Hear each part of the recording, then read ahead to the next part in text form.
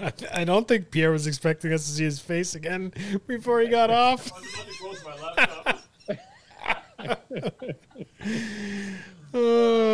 Busted. It's a lot easier to write that shit when nobody sees your face, eh, bud? Right? I know.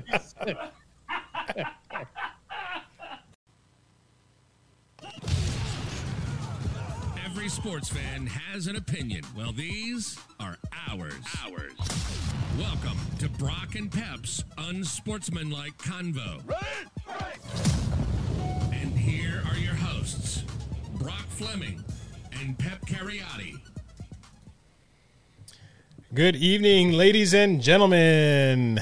Welcome back to the Unsportsmanlike Convo. It is January 11th, 2022, and we are back on the air. With me, as always, is my co-host. Pep Talk 32 is his Twitter handle. He goes by P-Dog, or Pierre if you're a good friend. P-Dog is with us. How you doing? I just realized that I'm a little bit rusty on your intro song. Is this your intro song? That's it. Yeah. Yeah. Got yellow for the Steelers there. I got it on there. Checker, swinging sword like P-Dog in the house! Supreme neck protector. Better want him, kid, Mr. Wearing all of his Pittsburgh gear. First got on, he had a helmet on. Everything was there. He was really... It hurt. The helmet hurt?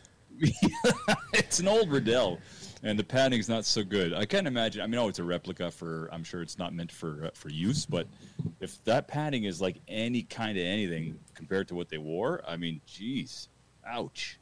Well, some of those old Steelers probably use that, and the medical history does not favor them. Hey, speaking of old Steelers, HBO's releasing I think it's called Terry Bradshaw Going Deep. Yeah, it's going to be, there's a lot. Terry Bradshaw's career was like mired in controversy, right? Like he was drafted from a small school. They thought he was stupid. Yeah, that's the name of the. You should have given me the heads up on that one. He was the original Let It Rip there. He just go deep. But anyway, so I'm looking forward to seeing that if you're a Steelers fan. I know we have some Steelers fans on our page. Surprisingly, a couple of people who I never even knew. So it's going to be awesome. It's apparently all this footage that's never been seen before. I'm not really sure. I mean, I think I've seen everything related to the 70s Steelers, so I'm looking forward to seeing if there's something in there that I've never seen before. So it should be cool. That'll be all right. What's it on? What's it going to be on? HBO, I think, or HBO Plus. There's one of those two, I think. So. All right. Well, I'll check it out. I have not seen all of the Steelers stuff. Do I feel like seeing Terry Bradshaw go deep? No, but I will watch it. Yeah. Again, I'm still waiting for the 08 Florida Gator 30 for 30, which I heard is actually in motion. They've interviewed a few people. I think Chris Leak is one of them. I think. Didn't he play in the CFL? Yeah, I played with the Owls for a bit. Real smart guy, too. I talked with, that was after I was done with them, but I talked to guys like Brian Chu and stuff, and who dealt with Chris. And I wondered, I asked, because I'm a big Florida fan, and he said, no, he's really bright. He's in coaching now and stuff, so he's, again, putting his mind to better use. Did he, Bears? Did he get a sniff at the NFL? It would have been a sniff at best. I can't actually recall if he even had that, because he went to the CFL like fairly quick. No. But, I mean, you're a national championship quarterback. You're a smart guy. You can make reads and stuff. So, I wouldn't be surprised if he did get a bit of a look anyway, some sort of. Okay, I know you have sort of the show and what we're going to be doing. Yeah. I wanted to shout out a couple things. So I want to shout out somebody too. So you go ahead first. You go ahead first. No, you go ahead first. All right. Well, the first one is that school is back in session on Monday. So my kids are going back to school, in school learning as of Monday. So that was one thing I was happy about. Crank the horn for that, bro. Well, yeah, I'll crank it. It's not. Hopefully it sticks and we get them out of there. When I say out of there, out of the house, this online learning I'm not a big fan of. Anyway, that is minuscule to the news that I got today, this afternoon. I got the best text message I have received, I think, almost ever. And that is that friend of the show, kid I coach, kid I love, Arthur Hamlin, Colgate football player is in remission. Yeah. That's what I got to. Yeah.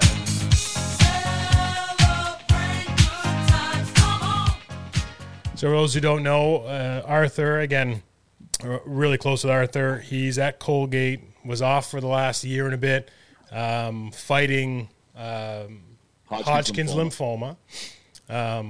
And I just got the text message from his father and from him today that he is in full remission. He does have to do some continual testing and monitoring, but he is headed back down to Colgate University in Hamilton, New York, the beautiful campus to get. And he's excited for morning 6 a.m. runs with the team. He is jacked up for it.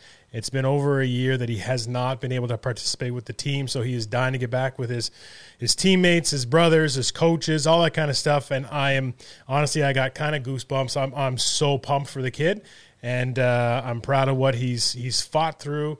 And I'm really happy that the news is as wonderful as I got this afternoon. And Colgate should be pretty happy to have him back.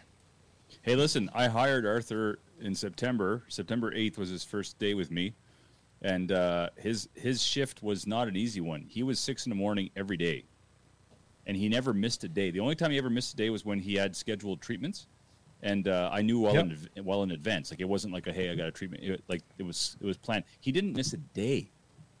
So he showed up, and again, our gym's in a hospital. So, and it was 6 a.m. He was there at 5:55 at the latest. Always early, always ready. By far the best person I've ever hired, and so I got the same text. That was who I was going to shout out to. Nice. And, obviously, we're going to lose him, which is going to be a big void. But we'll get together and figure it out. But it's not a big deal. There may be the news. Summers when he comes back, and maybe he will work at a gym instead of working at Bearfax and the Bulldog like I did on Summers. Maybe he's got better aspirations than that. But you talk about him being on time. You talk about the quality individual that he is, and like the dedication and the respect, all that kind of stuff, and the hard work. That's why he's a D1 athlete. That's why he's there. So if any kids are watching, everything translate. If you can't show up for a job at 6 a.m., if you can't commit, if you can't put the effort in, if you can't communicate with your coach or your boss or whoever, it's just not going to be for you. So this is all things that transcend who he is and how he works as a person. And that's what's instilled in him. And that's why he's a D1 athlete, a successful D1 athlete, a successful scholar athlete. And again, I'm pumped. I just hope that these borders open up a little bit more. I think they went back to being a strict. Anyway, I plan on being at Colgate this year, 100%. However it happens to be, I'll fly down to Syracuse if I have to. I think I'll make that trip with you. Yeah, we're going down. There's going to be multiple road trips down there to watch him. And again, I have my own extended family at Colgate. Then another excuse to go down, but it just compounds it when Arthur's around. So anyway. And if you think about it, at any sport, any high school, collegiate, university sport, you're going to get to a point whether you dominate in high school and college, you're going to get to a point where you reach a level where there's other guys who are as good as you. So what's going to differentiate you from that next guy is going to be, your respect for the coaches, your work ethic, and those next level tangibles. And that's him. There may be another Arthur Hamlin in terms of skill and height and size and all that, but you can't measure his heart and his hard work. That puts him to another level. So if I have a message for any youth athletes, it's like, you're going to get to a point where there are other people as good as you are, and what's going to separate you from them is going to be all the other intangibles, as far as I'm concerned, anyway. So yeah, the finer techniques, the work ethic, all that stuff is what separates the respect. All that stuff. Yeah. Respecting your coaches, all that, man. This guy is like the most respectful employee I've ever had. It's pretty great. Anyway, this is a good segue because we want to start off with your favorite sport, and they had their biggest game of the season yesterday, a game that I kind of tuned in and out just because I was watching other stuff.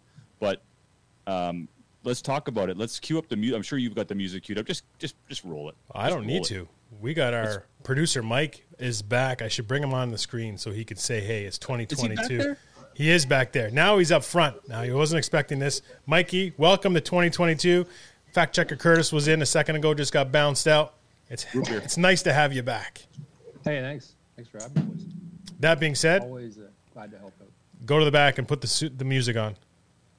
Which music? NCAA. Right on. College? A little rusty. Yes, sir.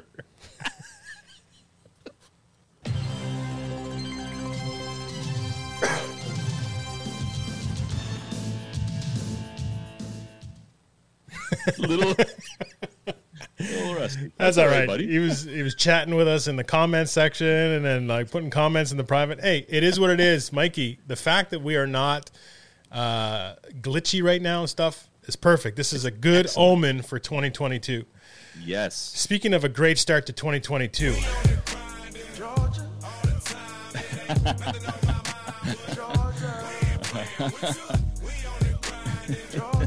Down goes Alabama.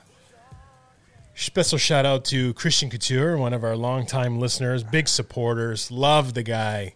Big Alabama fan. Roll Tide, left, right, and center.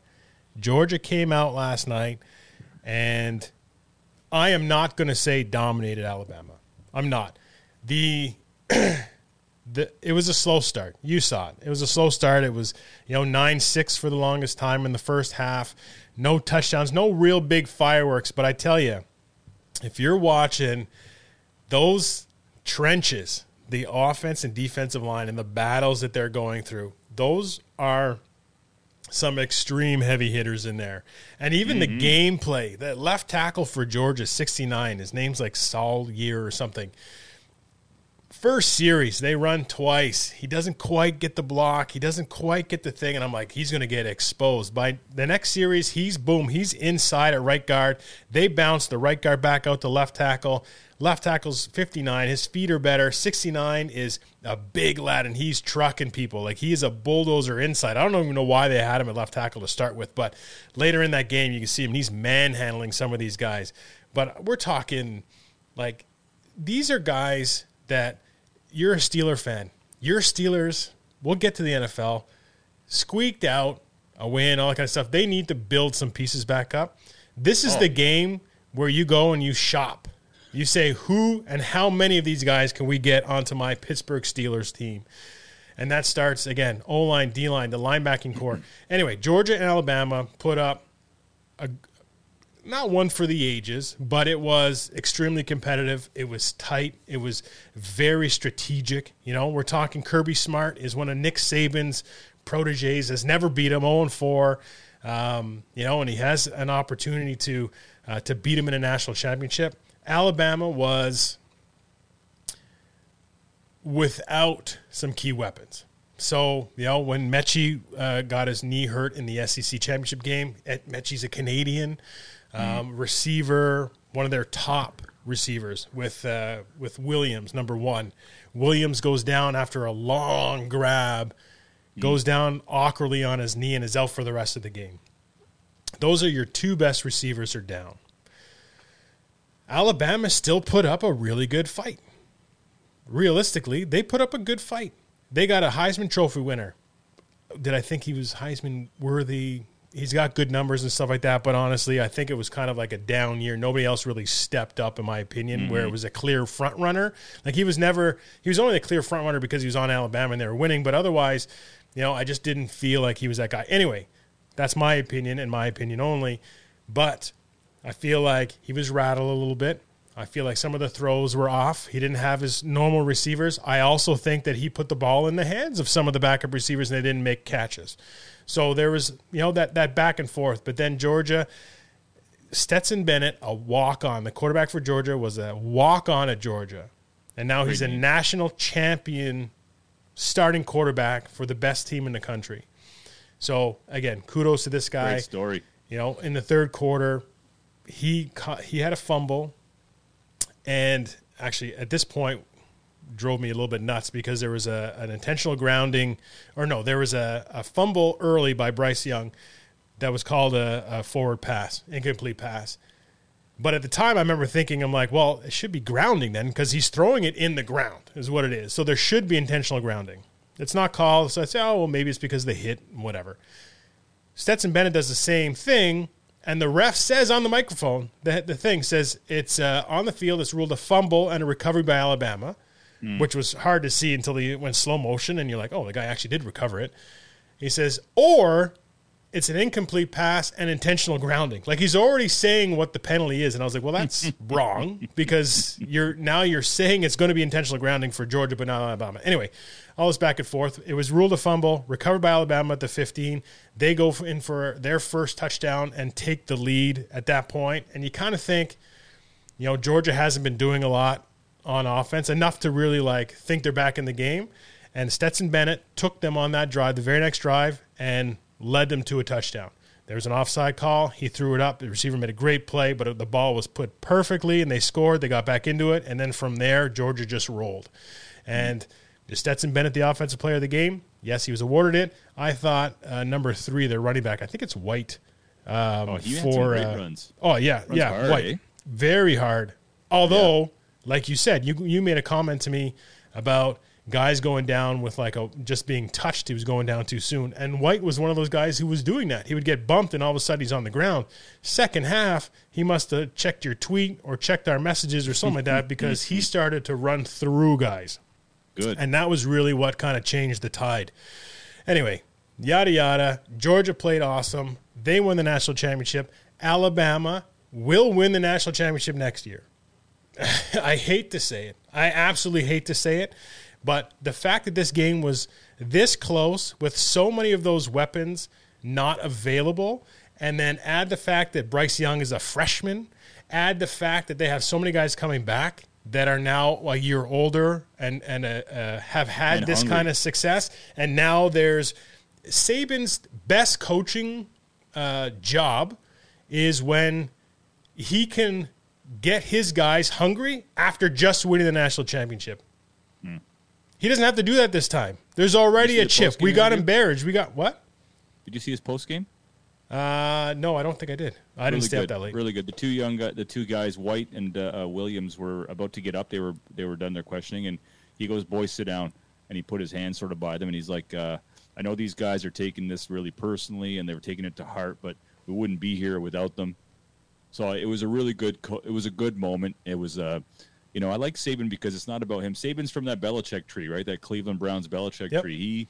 He knows how to coach, love him or hate him. And I know his NFL stint wasn't the greatest with Miami, although he did have a couple good years there. But he's a good, great college coach. His players love him, and I got nothing but respect for that guy. Honest to God. You ever see the conversations that they put with Belichick and Saban, and they record them? But It's awesome. it's like, I just want the cameras off. I just want to say, you know what? Let's get these guys a drink. Let's just sit down, a whiteboard and a marker, and say, Oh, man. let's just be a fly on the wall. It would be ridiculous. Yeah, absolutely. Anyway, shout out to Georgia. Again, they're Florida's SEC East rival, our biggest rival, so it's tough to cheer them on, but I'm tired of seeing Alabama. I'm not going to lie. So it's nice to see. It still stays within the SEC. It's clear that the two best teams. I think college football in itself is going to have such a change of format or something. Something major is going to happen with college football. I don't know what it is right now. I don't even know what the solution is. But everybody's talking about more playoffs, get more teams in the playoffs, get a winner for each conference in the playoffs. Man, we're seeing teams at 3 and 4 get destroyed by 1 and 2. It's just, do we have enough parity in those playoffs to make it worthwhile? Yeah, maybe the first round will be better. 3 versus 6 and 4 versus 5 might be a tight game. But then ultimately it's going to be the winner of those against 1 and 2. And if 1 and 2 are Georgia and Alabama, it will be Florida soon. It will be. It was a Freudian slip. Are they actually at that stage? Plus, you start bringing Texas and Oklahoma into SEC. It'll be an SEC. You have your Power 5, but you're going to have the SEC, then you're going to have your Power 4, and then you're going to have the rest of them. So how are they going to split that up? I don't know. I want to see athletes get more money. I want to see the emphasis on still getting your degree and having something to work towards while having some living money, so you're not working a job at the same time as doing a full-time Division I program and keeping up with your school. That's unfair. And especially at those big schools where there's so much money being brought in, there's something has to be done, and I'm excited to see where it goes, whether or not I agree with it, but something's going to go. Something's going to change, and I'm excited to see where college football goes in the next 2-3 years. Should be interesting. Anyway, that was my Super Bowl. Money talks. Shout out to my kids and my wife for putting up with me. We had, because of COVID and because of homeschooling, we've been having the kids sleep in our room, and we have a projector up to watch movies. So we've been watching the Spider-Man. And last night I was like, oh, there's a football game on, and I'm not going to participate in this. And they're like, let's watch it early, and then we'll go into the bedroom and put the game on the big screen on the projector. And they fell asleep by the second quarter or something, but I got to watch on the big screen, and they humored me at best. Anyway, so I appreciate that. Congratulations. And listen, it's great stuff. You're obviously a huge college football fan, and I'm just huge these days. You watch enough of it for it to consume your passion. It's great. Like if everybody could have something like that where they could be passionate about in terms of sports, that's exactly why sports are so good. And for me, it's Raptors basketball and the Steelers and the other teams, some of the other colleges I follow, like Georgetown, in terms of basketball. Like, I live for this stuff, and I guess. No, you don't even have to have played a sport to fall in love with sport and a team and follow them, and it gives you a reason to it's a passion. It's like a religion for me. Like, some people go to church to practice their faith. For me, it's sports. And people don't get it. And people will send me memes about stuff that are like sensitive stuff when it comes to Pittsburgh, and I amuse them. I laugh, funny, but it bothers me. Like, it irks me because I grew up with them, right? I know all about the Steelers community and the family and the tradition in terms of the organization. And I do your research, and you kind of fall in love with everything. When I went to Heinz Field for the first time, I cried for the first quarter, like I was in tears. So I don't expect people to understand that. Just like I don't expect anybody to understand if you go to Florida and talk about your experience, for them not to understand the overwhelming exuberance when you walked into the stadium. I'm sure it, you felt it. I understand it because I felt it, but not everybody understands it, and that's cool.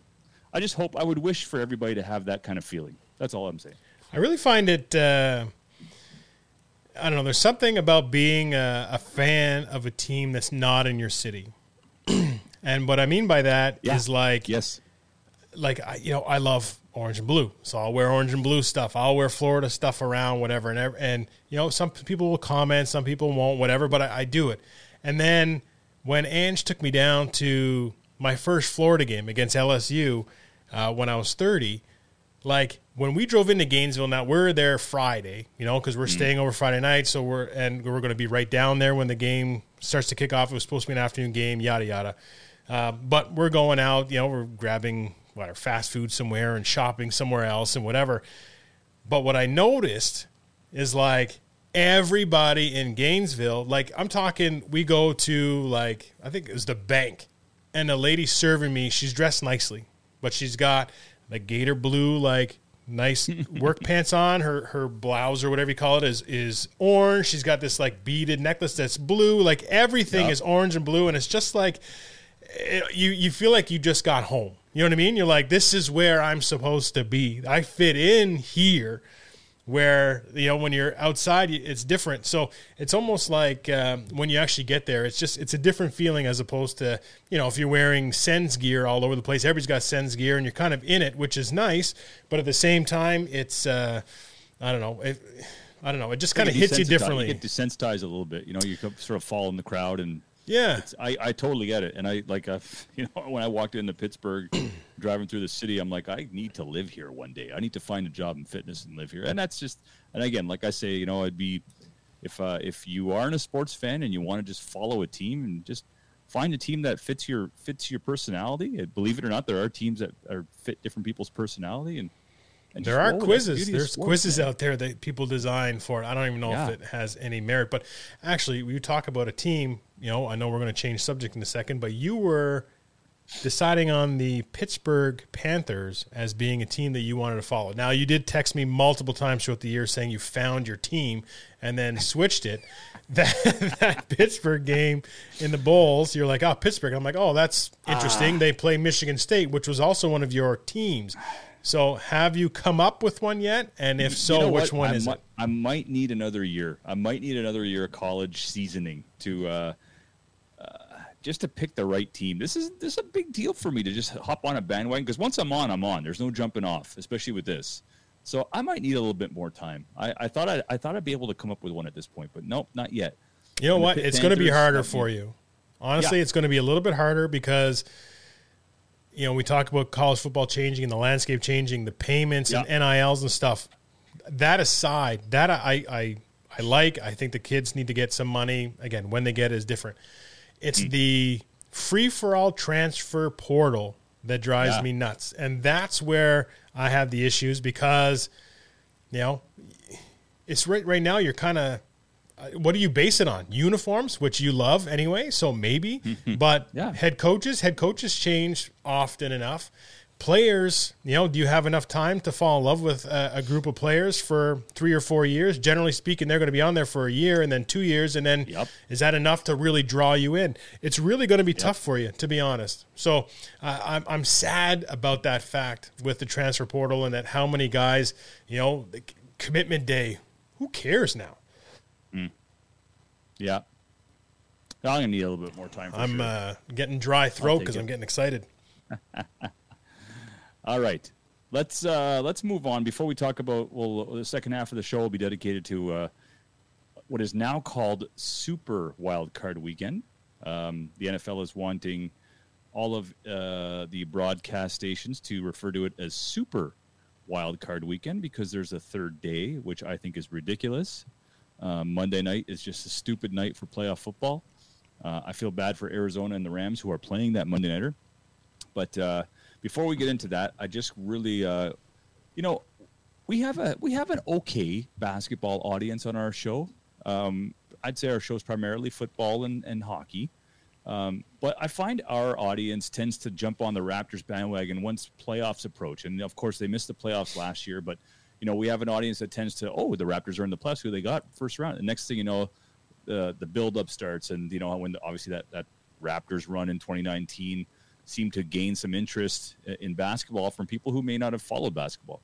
I will say this about the Raptors right now. They're 20-17, so they're 3 games above 500. They've won 6 games in a row. Fred VanVleet, everyone's favorite point guard, who's taken over the leadership duties from Kyle Lowry, which is big shoes to fill. He scored, I think he's on his 6th game scoring 30 points or more.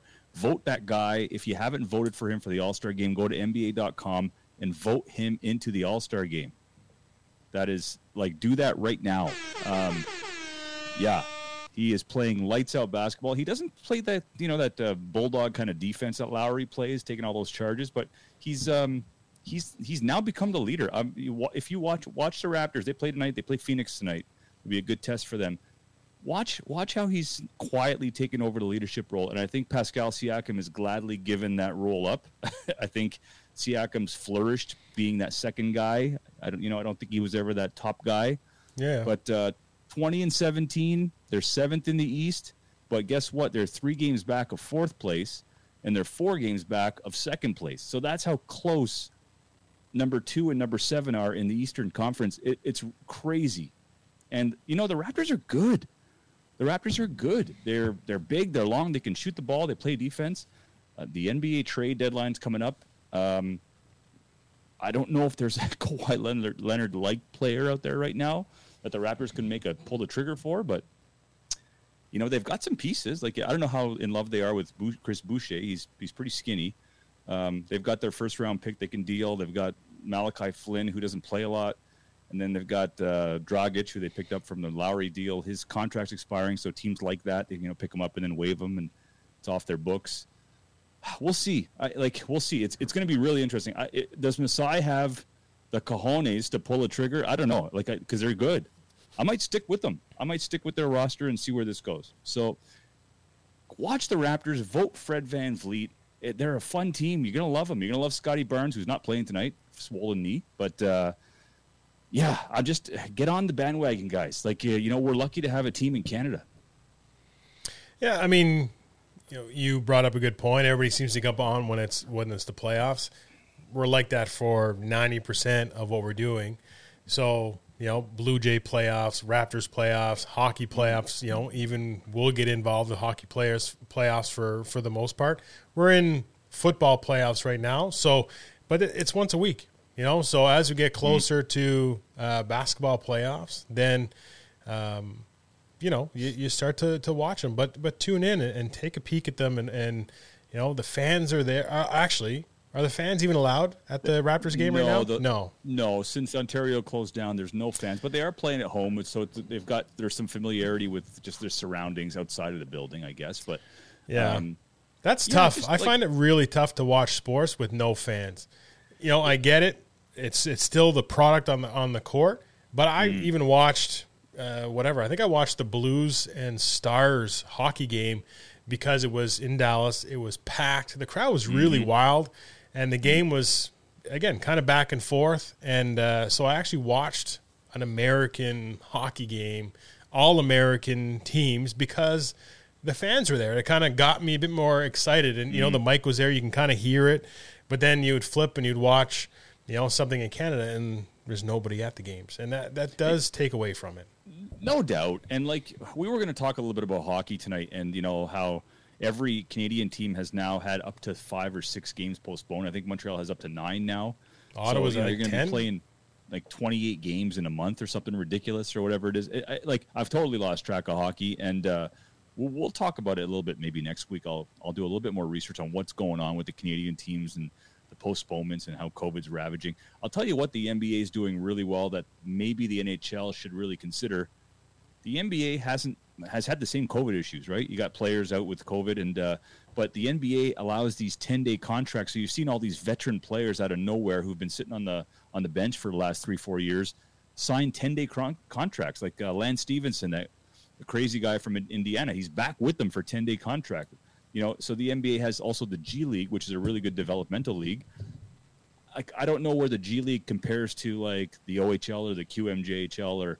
I don't know how the two differentiate, but maybe the G League has guys up of 35 years old, so maybe there's more guys to pluck from.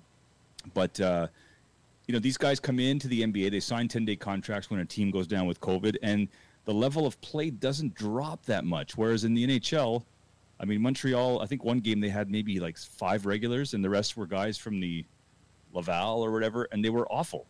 They were clearly not ready to play hockey at the national level. So is there something there for these other sports to maybe consider developmental leagues in a more serious way so that they can prevent from this kind of stuff? I mean, age is an issue. OHL and the junior teams, they do have 19, 20-year-olds, so those guys are old enough to play and developed enough to play. Oftentimes, a lot of them are already owned by a certain team. So you say, okay, maybe we call them up. But in hockey, there is multiple levels, right? So you have your AHL first, which is a whole team right there that you can technically pluck from. So that would kind of be it would be more of a trickle-down effect than anything else. I think with basketball, we talk about not a huge drop. You can hide players on the court provided your stars are healthy. It's when you start to lose guys that are, the star on the team that you're going to see a significant drop off. But I think with basketball, you can hide them more. Hockey, you can't really do that. True story. Yeah, that's true. And I look at basketball and it's there are only 10 guys on the team. So, it's not as hard to replace. Whereas, if you got a team of 25 or whatever, it's a little bit more of a balancing act. But my point when I was, just to put a period on this, is when I say watch more basketball, I don't mean hey, watch basketball for the sake of watching more basketball. Some of the greatest performances are during the regular season. We see we saw Kawhi Leonard score and he made that big shot in the playoffs and all that, but those kinds of plays are they're not as often. In the regular season, you're going to see a little bit more athleticism, more open court because the defenses aren't as tight. It's a more exciting brand of basketball, I find, in the regular season. In the playoffs, everything sort of tightens up and every possession really is super tight. So kind of like baseball, really. So, we watched the other night, Fred VanVleet scored 25 points in the third quarter. You probably won't see that in the playoffs. So you don't want to miss these things. I mean, they're great to observe. And, that's one of the reasons why I tend to watch every single game, because I don't want to miss a beat. So what's actually really handy is there's this thing, they call them highlights. So on the Sports Center the next morning, they'll show me, instead of me sitting through 60 minutes of basketball and hoping that somebody goes off for 25 points in a third quarter, Jay Onright will tell me that the next morning or whatever. My thing is, look, in the playoffs, like you said, everything's tighter, everything's whatever. Basketball is so, like, it's almost like, call me in with 5 minutes left in the fourth. That's when it's kind of seems to be determined. In the playoffs, the energy's there, and the emphasis on every single possession seems to be greater. So you're kind of you're drawn in a little bit more. When it's regular season, it's kind of, I do not want to give my dad any love when it comes to the squeaky shoe syndrome that he has, where it's just up and back.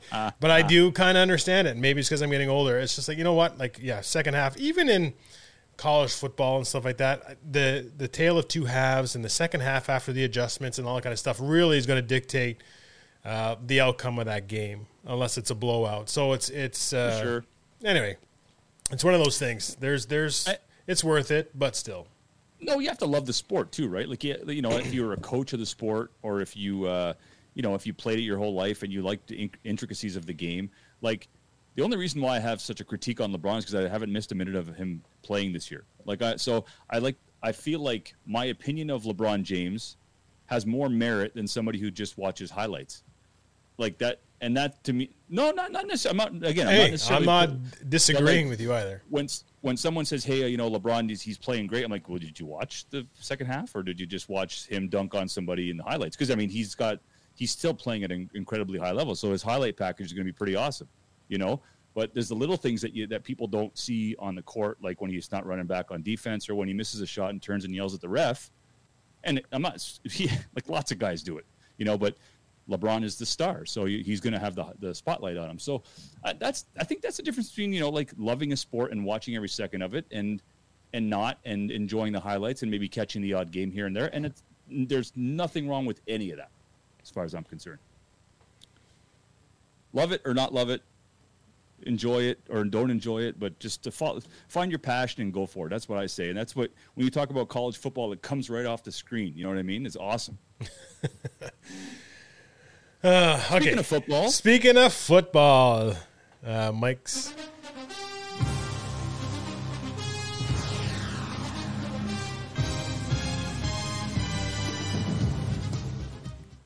I thought we were going to have to wake up Mike. I thought he was watching a basketball game there for a second and giving the old, oh, no, he's right on. Yikes. I mean, Vic Fangio was fired, I think, before the game was even over. Some of these coaches, there's a few guys, I think we're not surprised. I think, Matt Nagy's name's been coming up for weeks, so he's gone. Yep. Mike Zimmer from Minnesota, who I think it ran its course. In the last couple of years, they had a good team and didn't even sniff the playoffs. Joe Judge was fired today from New York. Because you told them to, yeah? Yeah, no one's surprised there. Brian Flores was fired from Miami.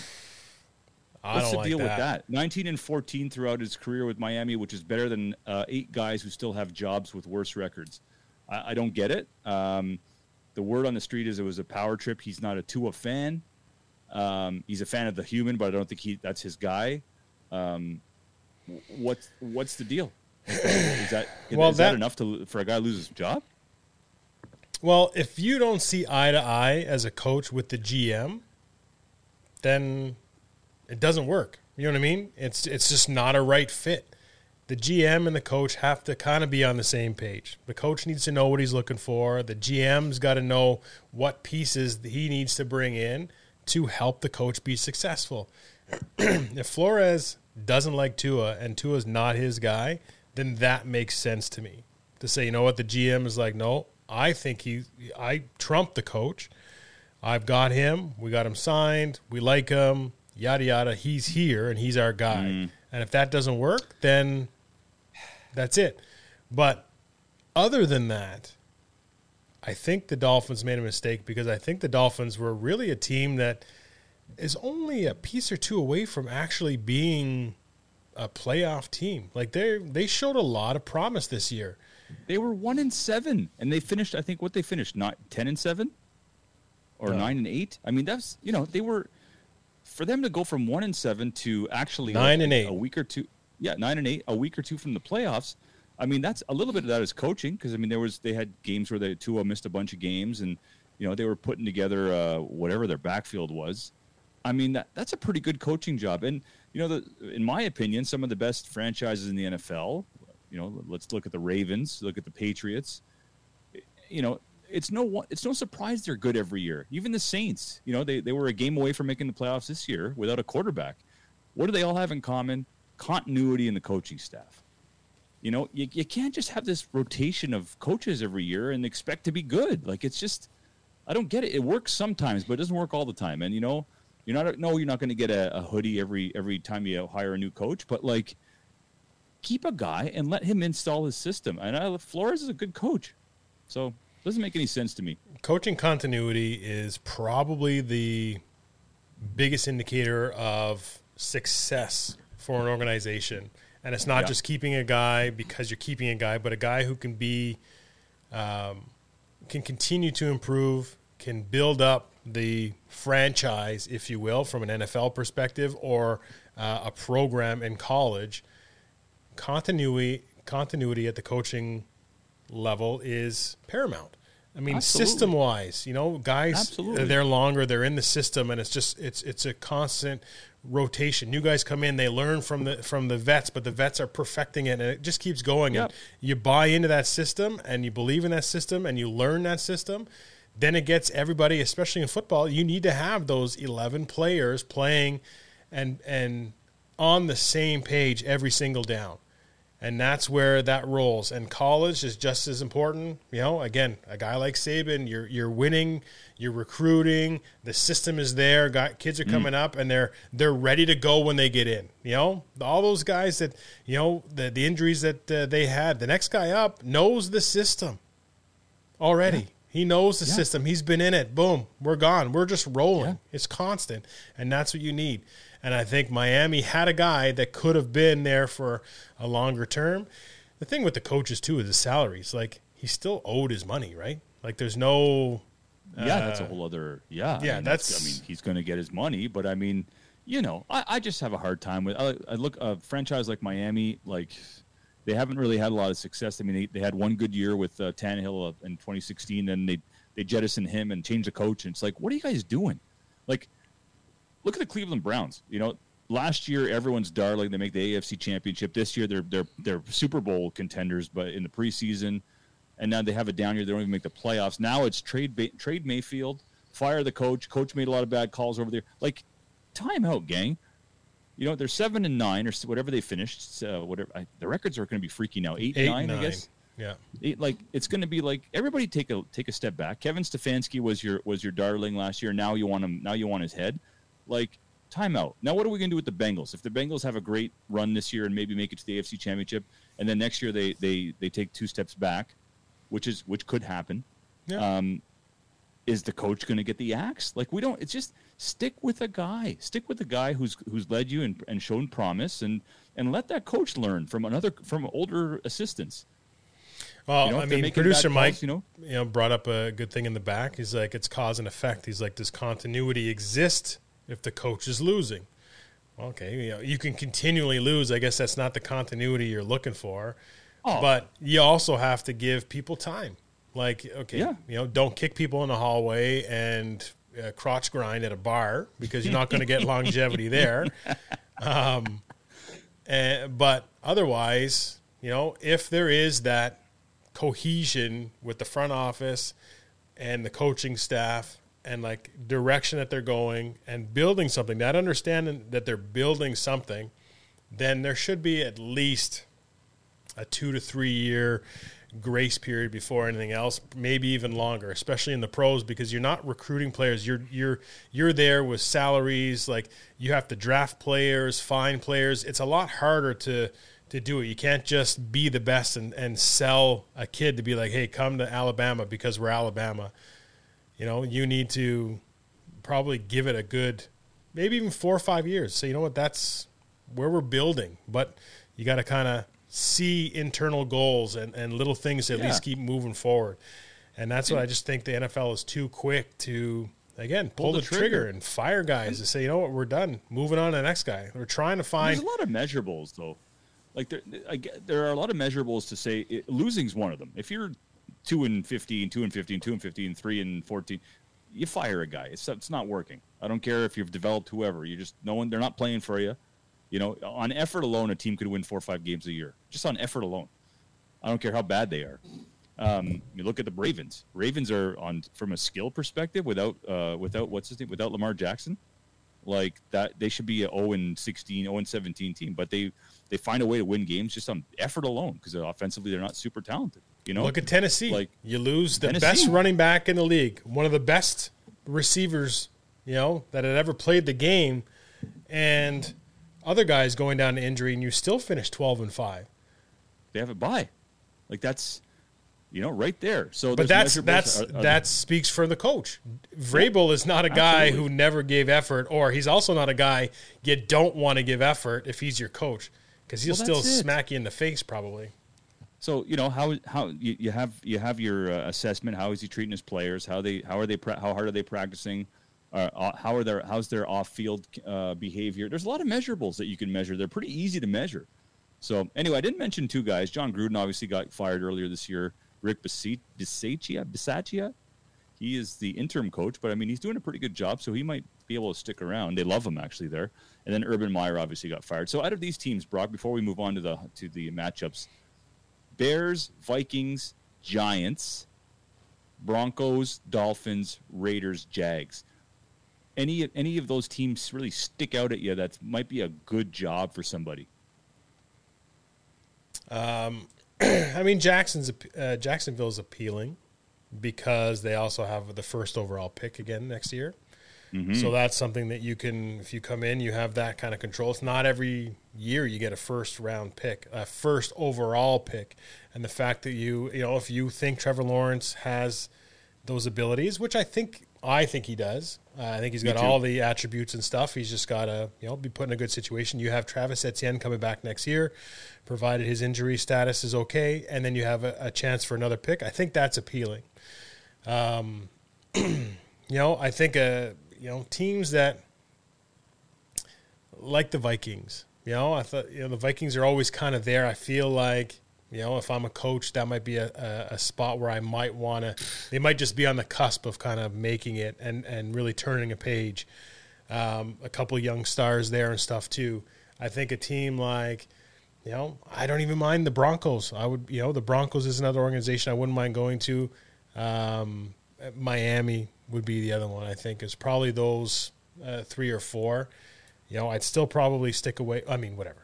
You're offering me so many millions of dollars, I'll go wherever. I'll run the crap out of them like the guy did with Judge did in the Giants, whatever. Bring it right back to the old Pee Wee stuff. What's your background? Well, I did the what's that, Little Giants video movie there? Just running them like that. Anyway, I'll take it. But ultimately, if I had a choice, I would probably stay away from kind of the Giants at this point. I would stay away from a few of those other ones.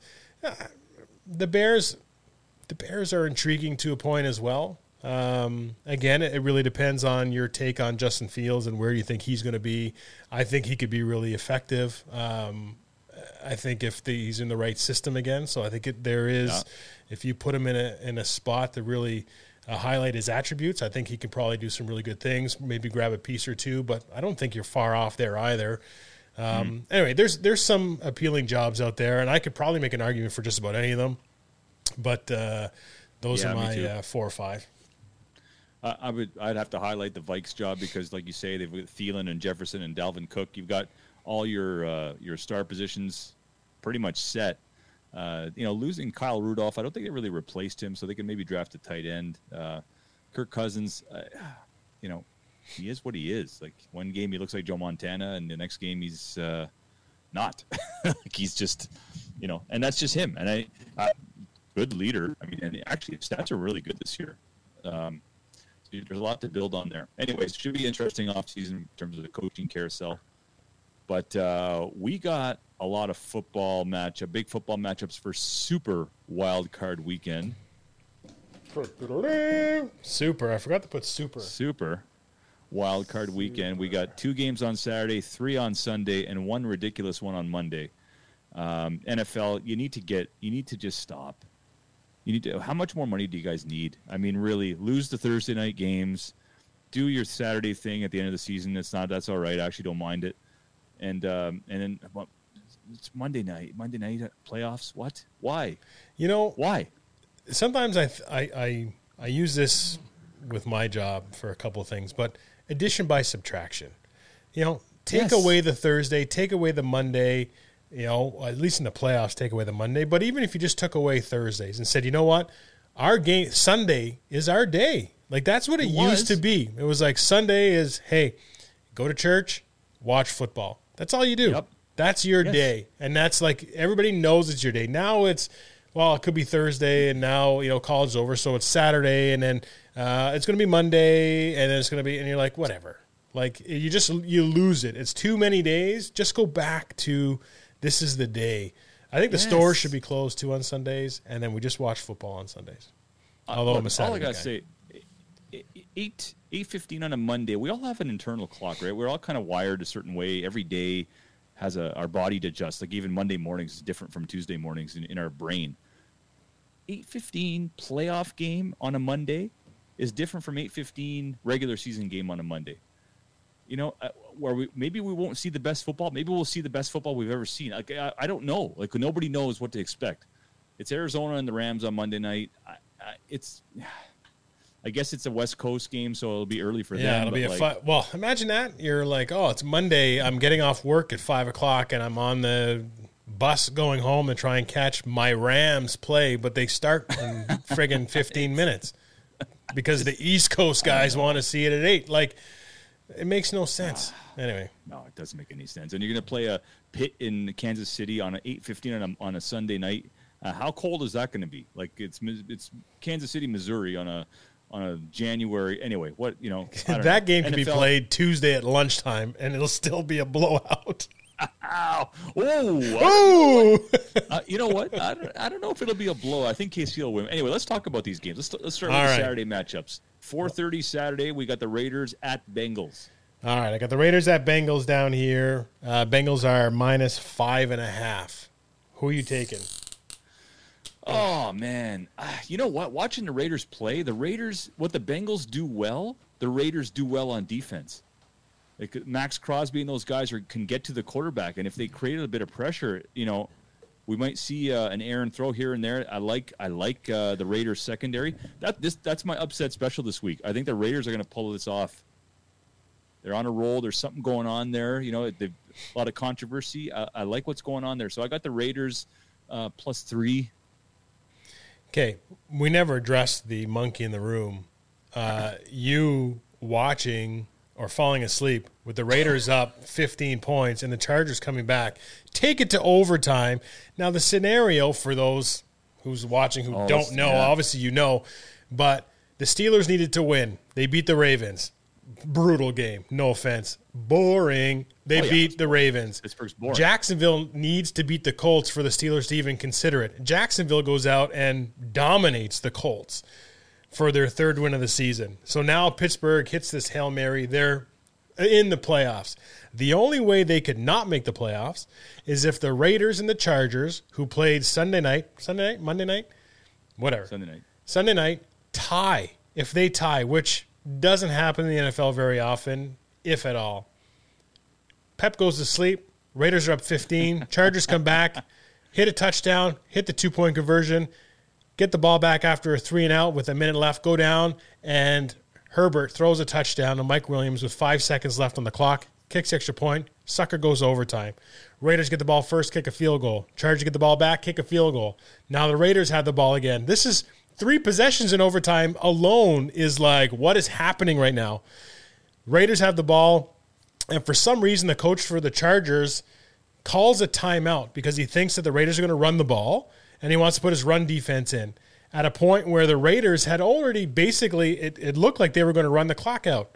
Calls a timeout. They run the ball. They get into field goal range after all with time left and kick a game-winning field goal. So the Raiders make the playoffs and the Chargers don't. The Raiders players, you can see them. They're talking to the Charger players like, if you guys didn't call a timeout, we were running out the clock. We were happy to run out the clock, get a tie, and get the Raiders and the Chargers in the playoffs, which would have bumped the Steelers. Now, can the Steelers put up a fight against Kansas City? I think the Chargers and Raiders might have had a better opportunity, to be honest. Chargers But, for sure. I mean, Chargers crazy. for sure, because they can score. But the reason I fell asleep is because it was 29-14 with midway through the fourth. So, like, Oh, yeah. you know, if it was 29-15 going like into the third or whatever, I would I'll hang it. But the Chargers weren't showing a whole lot by that point. I'm like, they're done. This is, and even if they do score, what are the chances of them scoring 15? I guess a 2-point conversion. But like, Mike Tomlin fell asleep. He said on the Pittsburgh Gazette today, he's like, I fell asleep. I wasn't able to stay up. Mike Tomlin fell asleep in the second quarter of your game until halftime. He got woken back up and he had It's some not stuff. his fault. As much as I critique him, the Steelers' issues are deeper than just coach. But anyway, we'll get to that in a second. So I got the Raiders beating the Bengals surprisingly. And I flip-flop on this all day, but I like the Raiders do well what the Bengals do well. So it's going to be, I guess the question is, can the Raiders score? I think they can score. I think they can. They got enough weapons on offense. You? Yeah, maybe. I got the Bengals. The Bengals are at home. I got the Bengals at home. I almost want to bring in producer Mike and get a third one. Let's just see. Are you ready for this, Mike? Yeah, he's there. I just got him. He's going to pay attention right now. There we go. Mike, you're going to be along for the ride here while we do our picks. Raiders and Bengals. Bengals are -5.5. Who you got? Raiders. Raiders. 2 on the Raiders, baby. Woo! Both picks, like both people picking, are like historical jinxes. So this is really boding well for me, just to say. All right, let's go to the 8:15 Saturday game. It's the Patriots and Bills. All right, we'll stay with just this AFC. I don't have the times here, so don't go bring me to the NFC. Let's go Patriots and Bills. Patriots and Bills down to go to find Patriots and Bills. I got Patriots and Bills. Okay. Whoa, man, this one. I think the Bills come out here, and I think the Bills win by 10. I don't think Mac Jones is ready for this. Mikey. I got the Bills by 10. I'm going Bills as well. What up? Clean sweep. Yeah. I shouldn't air horn until that actually happens. Curtis, fact checker Curtis, I'm sure would be a Buffalo fan. And actually, he's going on a trip to Costa Rica at the worst time. The Bills have a home playoff game. We should be going down to this game. Instead, he's going to go lounge in the sun and travel a beautiful country and look for Not a land or bad something. option. It's supposed to be -30 or something like that. Yeah. At the Actually, I'm game dog time. sitting for them, too, which is You don't think the Patriots have a chance? all these guys have chances. Well, except for Pittsburgh. But everybody else has chances. But I think, Okay, hey, let's. the Bills should. You know what? If the Bills lose to the Patriots after getting demolished at home in that real crazy game and then figuring it out, playing them on the road really well, but now you're saying that we're coming back to Buffalo and it's a playoff game. If you aren't up for that, if you haven't made the adjustments for that, if you haven't whatever, like you just don't deserve to be there. So that's Yep. my take. But I got the Bills winning. So okay, and then whatever. What's the next time? We'll go to the Sunday matchup. We'll go right to the 8:15 game. That's Pitt KC. All right, Pitt KC. think- Wow. I think KC is going to win this because they're just the better team. But I don't think it's going to be 30-6 like it was last time. I think Pitt's going to come out just a little bit tighter. I think they'll be looser for sure because they're playing with house money. Like they have no reason at all to be there, but they're there. So I think it's going to be like a 27 to 18 game or something to that effect. I think KC still pulls it out. But if you have reason to hate the Chiefs, YouTube or TikTok Jackson Mahomes. I mean, this guy is a loser. I'll just put this out there for the world to hear me. He is a loser, and he's Pat Mahomes' younger brother. Yep. What it is? I mean, loser. So if you want a reason to hate the Chiefs, there you go. I love Andy Reid, but that's a toughie. So that's Curtis with Bengals and Bills. Yeah. So I'll go Chiefs, but I'm rooting for the Steelers, obviously. And like I said, they're playing with house money, so let's do it. Minus 12.5 KC. Does Pittsburgh cover minus 12.5? Yes. I don't think it'll be as bad. Just going to do a little check so we understand. Mike, I put you for Kansas City. Yeah. but I'll go on a limb and say that the Pittsburgh will have a better first quarter than they did last year in the playoffs. What happened last year in the playoffs? First quarter? Try first snap. Yeah, good Lord. Was it a safety the first snap? Matt Pouncey over Ben's head, touchdown Cleveland. That was just awful. You know what? There was a Super Bowl where that was the first play of the game. I think it was the Broncos with Manning, and we'd always do these prop bets, and I'd always take whatever paid the most. Oh, Seattle. And it was the first play of the game is a safety, right. and it went over the head, went out of the end zone. That was the only time I didn't bet it. Anyway, ridiculous. Because I'm like, this is never going to happen. Brock, obviously, real quick, the keys to victory, if Pittsburgh has any chance, is to control the clock, keep the ball out of Kansas City's hands. The last time they played it was the opposite. The first quarter, I think Kansas City possessed it for like 9 minutes, 10 minutes. It's got to be the opposite if they have any chance at all. And Andy Reid's a genius. I just don't see it happen. Okay, I think the keys are them to buy something with a key to give to Mahomes or Andy Reid so he throws the game. Okay. and I'll take KC to cover. You'll take KC to cover? Okay. Yeah. Which I think most of us do. I mean, are you taking Bills -4 and Bengals? I'm taking Bengals -5.5. I'm taking the spread anyway, but I think that's Curtis. Probably KC covers 12.5. Yep. So you say cover. Pep, you think that Pittsburgh covers, which is fine. So I'll just put the one check for you. Okay, Cards and Rams Monday night. Rams are -4. Yeah, you know what? Stafford is 0 for the playoffs. He throws picks at inopportune times. Arizona is loaded. They'll be healthy. I'm going Arizona. Mike. I got the Rams to win, but I think the Cards could cover. I'm taking the Rams as well. I think the Cardinals have not been playing great as of late, and I think Stafford wins a playoff game here. We'll see. This is the year to do it. Cooper Kupp is MVP candidate. And I believe this is still Curtis in the comments, so I got a Cards +4 here. So, attaboy, Curdy. All right, 49ers and Cowboys, the old ancient matchup. Historic. Good matchup. We grew up in the 90s, which was like 49ers, Cowboys all the time. Watching Dion go from one team to another. Charles Haley, same thing. These were fun matchups. I hated both of them, but these were fun matchups. Cowboys are -3, hosting the 49ers. Who you got? I got the Niners. There's still that Super Bowl pedigree that there's enough guys on that Super Bowl team that are still there. They play good, solid, hard defense. They run the ball. I think Garoppolo, he makes the odd mistake, but if they can just control the ball, get rid of the ball, Dallas has a good pass rush, get it out of your hands, run the ball. I think they're going to be all right. I think the Niners are going to win this one. All right. Who's favored in this? Sorry? Cowboys -3. I'm going to take the 49ers. Boy, Mike.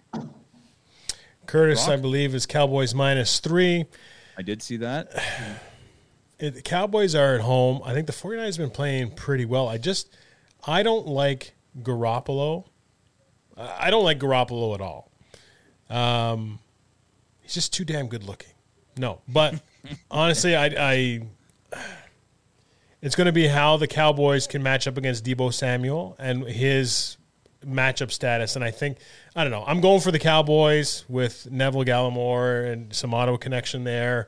As much as it pains me to say it, because when it comes to game time, I'm probably going to be cheering for the 49ers, even though I want the Cowboys to win. It's weird. But I'm going to take the Cowboys as well as at -3 at home. Trayvon Diggs is the best DB in the NFL, and it's not even close. That guy is awesome. He's a ball hawk. Is he the better Diggs brother? Not yet. Time will but- tell. Yeah. Not yet, but he's close. The guy can play receiver. He's got good hands. Really, yeah. And as you know, a guy who had played that in college and whatever, I think that's it was a question, Curtis. It was not a comment. Curtis. Oh, okay. Sorry, Mike. I'm doing 8 things at once. It's just constant on and off. He's clicking. I'm clicking. That was the worst comment of the day. But That's amazing. maybe it's your comment because he says he leads the league in yards given up, which he does, and then he has the most interceptions. I think he's also trying to bait quarterbacks to throw, so he's giving that look, which he's going to give up some. That's fine. But anyway, he might D on it at some point and play both. He's a rookie. I mean, hey. And the last matchup of the weekend are the 7-seeded Eagles at the number 2 Bucks, which is 8.5 points for the Bucks. Yeah, this is my Philly special right here, boys. This is my upset of the week. I was going to take Pittsburgh, but I'm just not going to. But I think this is the Philly special upset of the week. I think we see Tampa out early, and then we start hearing some of the whispers about, Tom and his off season and all that stuff. I don't think Tampa beats Philly. I think Philly goes in there and plays loose. I think all the circumstances there for that to happen, like with Antonio Brown and that controversy happening late in the year, and Philly playing well, but I still think Brady gets it done, and maybe they don't cover, but they'll win the game. Tampa wins, Philly covers, is what Curtis says. Okay, so really it would be... Okay, I like the Eagles. Like, I like the Eagles as a team. I like Jalen Hurts and what he's doing. I like... They led the league in running It's a tall order, though. It's a tall order, but for sure. But the Bucs have looked very pedestrian at certain times. And, I mean, Brady has come out. I have Brady in fantasy football, and he's thrown up 4 points multiple times, like in that kind of range. So there is a chance that that's going to happen. And, I like the team that has nothing to lose but has some abilities. I like a team in that ballpark that has a quarterback that is not scared to run and put his body on the line and do whatever it takes to win and to get those first downs, to get those tough yards. And Jalen Hurts does that. Screw it. Hey, listen, there was a team in the AFC that led the league in rushing a couple of years ago that ended up going into New England, Tom Brady's Patriots, and beating them as a lower seed. Who would that have been? So, Tennessee. Oh. So they went into New England, beat Tom Brady, forced him to leave town, or whatever it happened. That can happen. Philly led the league in rushing this year. So, hey, I mean, I like it. I like this matchup for Philly. Good matchup. Those are our picks for this week. I'll leave this board. We will track our wins and losses. Let's see who comes out on top. But it should be an interesting weekend. It should be a lot of excitement. Some might call it a super weekend. And with that, we are going to be out of here. We ran over a little bit of time, but we're going to go out to an oldie but a goodie, 90s hits. You know what it is? Can you hear it already? Ghetto Superstar? Yeah. I think there's a few players in some of these teams that you could nickname Ghetto Superstar. But Tyreek Hill. Oh, just ghetto. But yeah, he's a superstar. All right, we're going on to Old Dirty Bastard, Ghetto Superstar, Ross. Thanks for tuning in. We went without a glitch. So, Mikey, it's good to have you back. Curtis, good that you have paying attention. Go Pittsburgh for Pep. Get your bets in. I'm just talking until Mike puts up something else. Those who doubt me, a million refugees with unlimited warranties. Black Caesar, dating top divas, diplomat immunities. No time for a visa, it just begun. I'ma shoot them one by one. Got 5 sides to me, something like a pentagon. Strike with the forces of King Solomon, letting bygone be bygone, and so on and so on. I'ma teach these cats how to live in the ghetto, keeping it retro, expected from the get-go. Lay low, let my mind shine like a halo. For politics with ghetto senators on the D-Lo. That's what you are.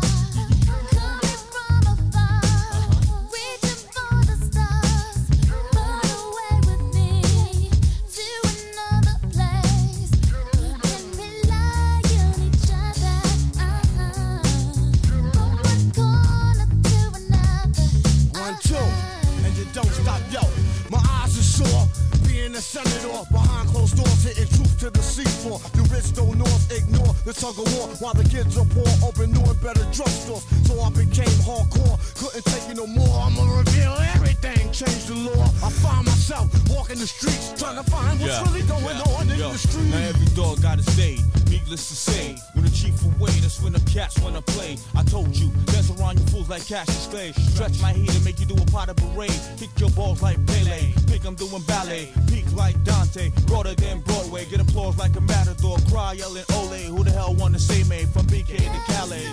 Come on.